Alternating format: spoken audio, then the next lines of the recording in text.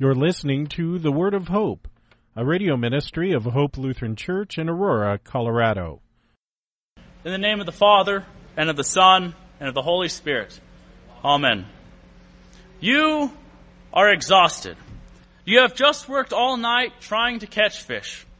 You have been in a boat with a couple others all night, throwing in the nets and pulling them back out, throwing them in and then pulling them back out.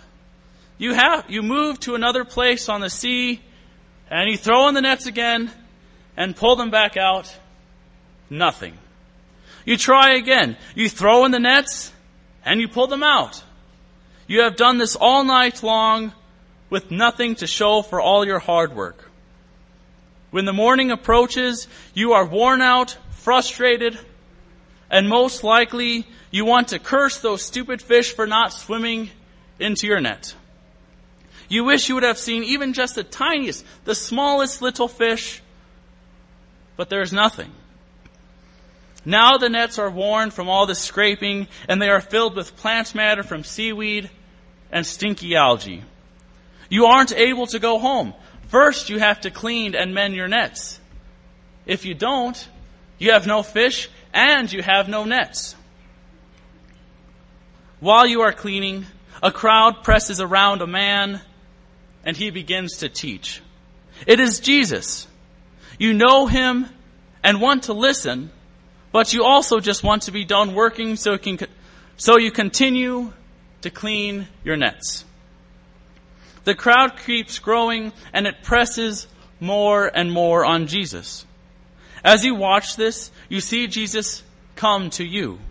You think to yourself, please don't bother me. I'm worn out and frustrated with all the work I did, and I gained nothing. As Jesus passes you, you see him go to Simon instead, and you think, phew, that was close. You overhear Jesus asking Simon to take his boat out a little ways so he can teach. You think to yourself that you are lucky you weren't asked to do that, because you wouldn't be able to finish cleaning your nets until he is done teaching, and who knows when that will be. Simon does what Jesus asks, and Jesus continues to preach and teach about the Word of God. You wonder what exactly he is talking about. You know he has healed the sick and diseased. You know he has cast out demons and has taught in the synagogues. You know him to be Jesus, and he says something about God sending him and why he is here. But you still aren't sure what he is saying. So you continue to listen, and finally, Jesus stops. You begin to wonder what is happening. You faintly hear Jesus speak to Simon and say, "Put out into the deep and let down your nets for a catch." And Simon answered, "Master, we toiled all night and took nothing, but at your word, I will let down the nets." You think Simon is a better man than you. You most likely would have bitten Jesus' head off for asking such a thing. You are the fisherman, and he isn't. You worked all night and just finished fixing your nets, and he expects you to not only listen, but cast out your nets and to go where it is deep, so you have to row way back out in the sea. You think Simon is a better man, a fool, but a better man. You still have to go out in another boat because Simon is one of your co-workers. You begin to think to yourself that this really was a big mistake when you hear a shout. You look up and you are astounded and amazed. Jesus actually knew what he was talking about. For some reason, you don't even think it was just luck. You know for a fact that Jesus knew exactly what he was talking about and what would happen. The catch was so big that it began to break the nets. The guys in the other boat began to signal you over, and you quickly get over there to help them out. You are amazed at how many fish there are in the nets, but that isn't the only thing you see. Over the hauling of the nets, the sweating of men, and the fish slapping all over the place, and water going all over, you see Peter kneeling at the feet of Jesus. You then hear what Simon says to Jesus. "Depart from me, for I am a sinful man, O Lord." You yourself want to be over there with Simon at the feet of Jesus. You feel guilt at your words for calling Simon a fool, and even more for doubting the words of Jesus. You wish you would have listened to him more when you were cleaning your nets. In fact, you wish you would have quit cleaning and bending your nets and only listened to Jesus. You see that you are sinful and that Jesus should depart from you too. You begin to feel all is lost before you hear Jesus speak to Simon. Yet you know these words are also meant for you. Do not be afraid. From now on, you'll be catching men. You feel at ease with these words, even though both boats are starting to sink with all the fish that were caught. You get to the land, and Jesus gets off and walks away. Following him, you see Simon and also the sons of Zebedee, James and John. They left their boats. They left their nets. They left all those fish and their father to follow Jesus. You are amazed and wonder what Jesus means when he told Simon, "From now on, you will be catching men." Well, you do know what Jesus meant. You know the rest of the story. You know Jesus continued to teach and heal people. You know he taught about people being hypocrites and being sinful. You yourself know you are a sinner. You can't even count how many bad things you have done your whole life. I know I can't, and I won't even try. Because when I try, I begin to feel ashamed and guilty. I want to cry out to Jesus to depart from me, for I am sinful, and to all of you who are around me. I want to ask you to depart from me. You know the dark sins that have stained your soul and heart, and I know mine too. You know the sins that your flesh craves and lusts for every day, and I do too. You know the wrong you have done to your family. You know how you have hurt your friends, and you know all the things you have done wrong at work or at home. You know that you are sinful and should not be in the presence of Jesus and those around you. You know this for a couple of reasons. First, God has written the law on all our hearts, and when we do something wrong, we feel guilt, and it eats away at us.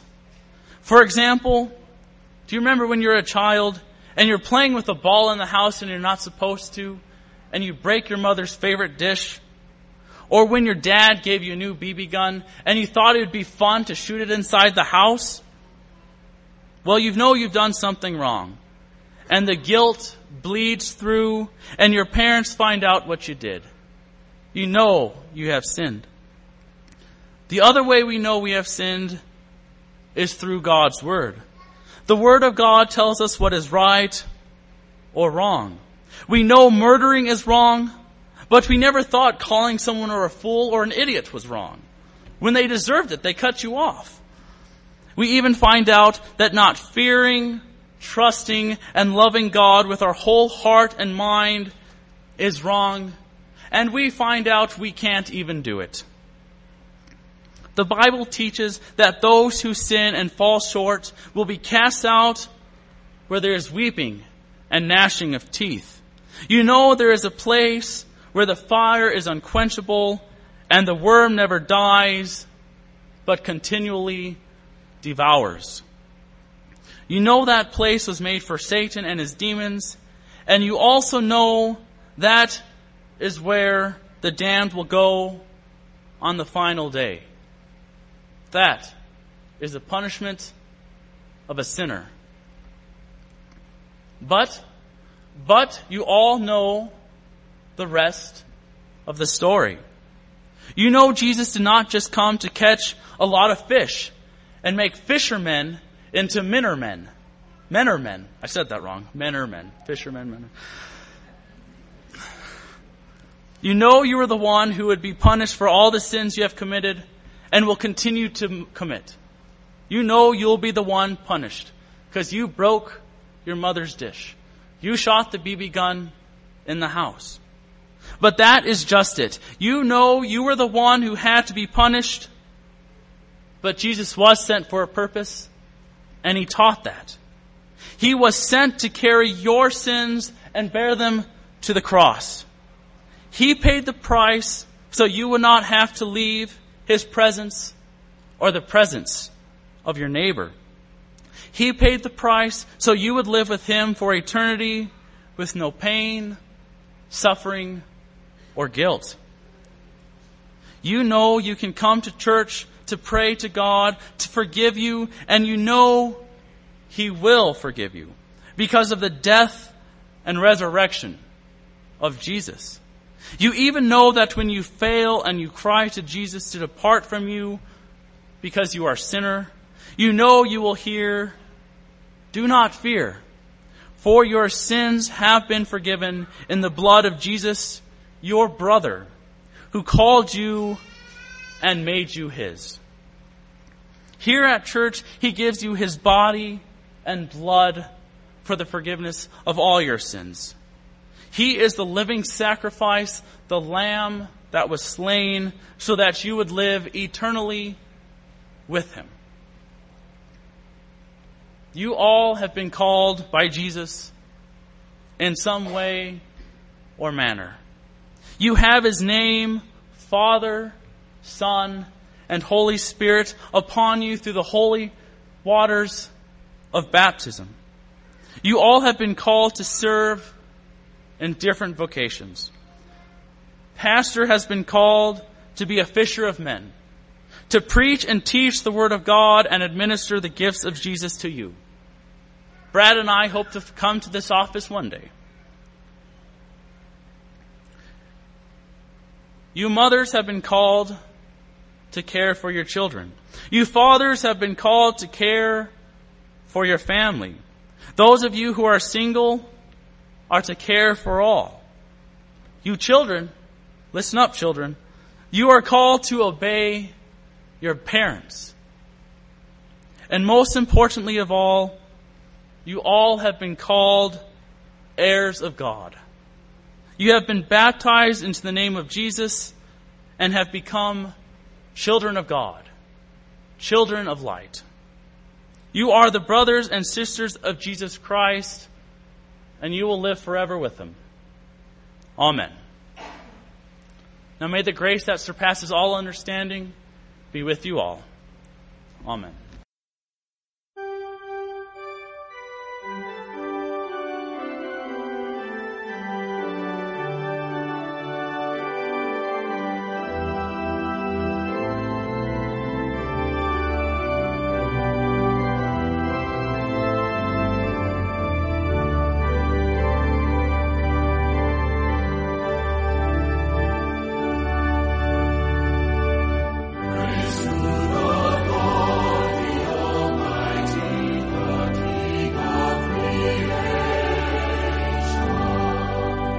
We hope you were blessed by today's Word of Hope. Hope Lutheran Church is located at 1345 Macon Street in Aurora, Colorado. Their weekly schedule is as follows: Sunday morning worship at 9:15, adult Bible class and youth Sunday school at 10:45 a.m. On Tuesday mornings there is a Matin service at 8:30 a.m. with a Bible class to follow at 9:30 a.m. You can find out more about Hope Lutheran Church at www.hope-aurora.org. That's www.hope-aurora.org. Until next time, may the Lord bless you and keep you in his grace.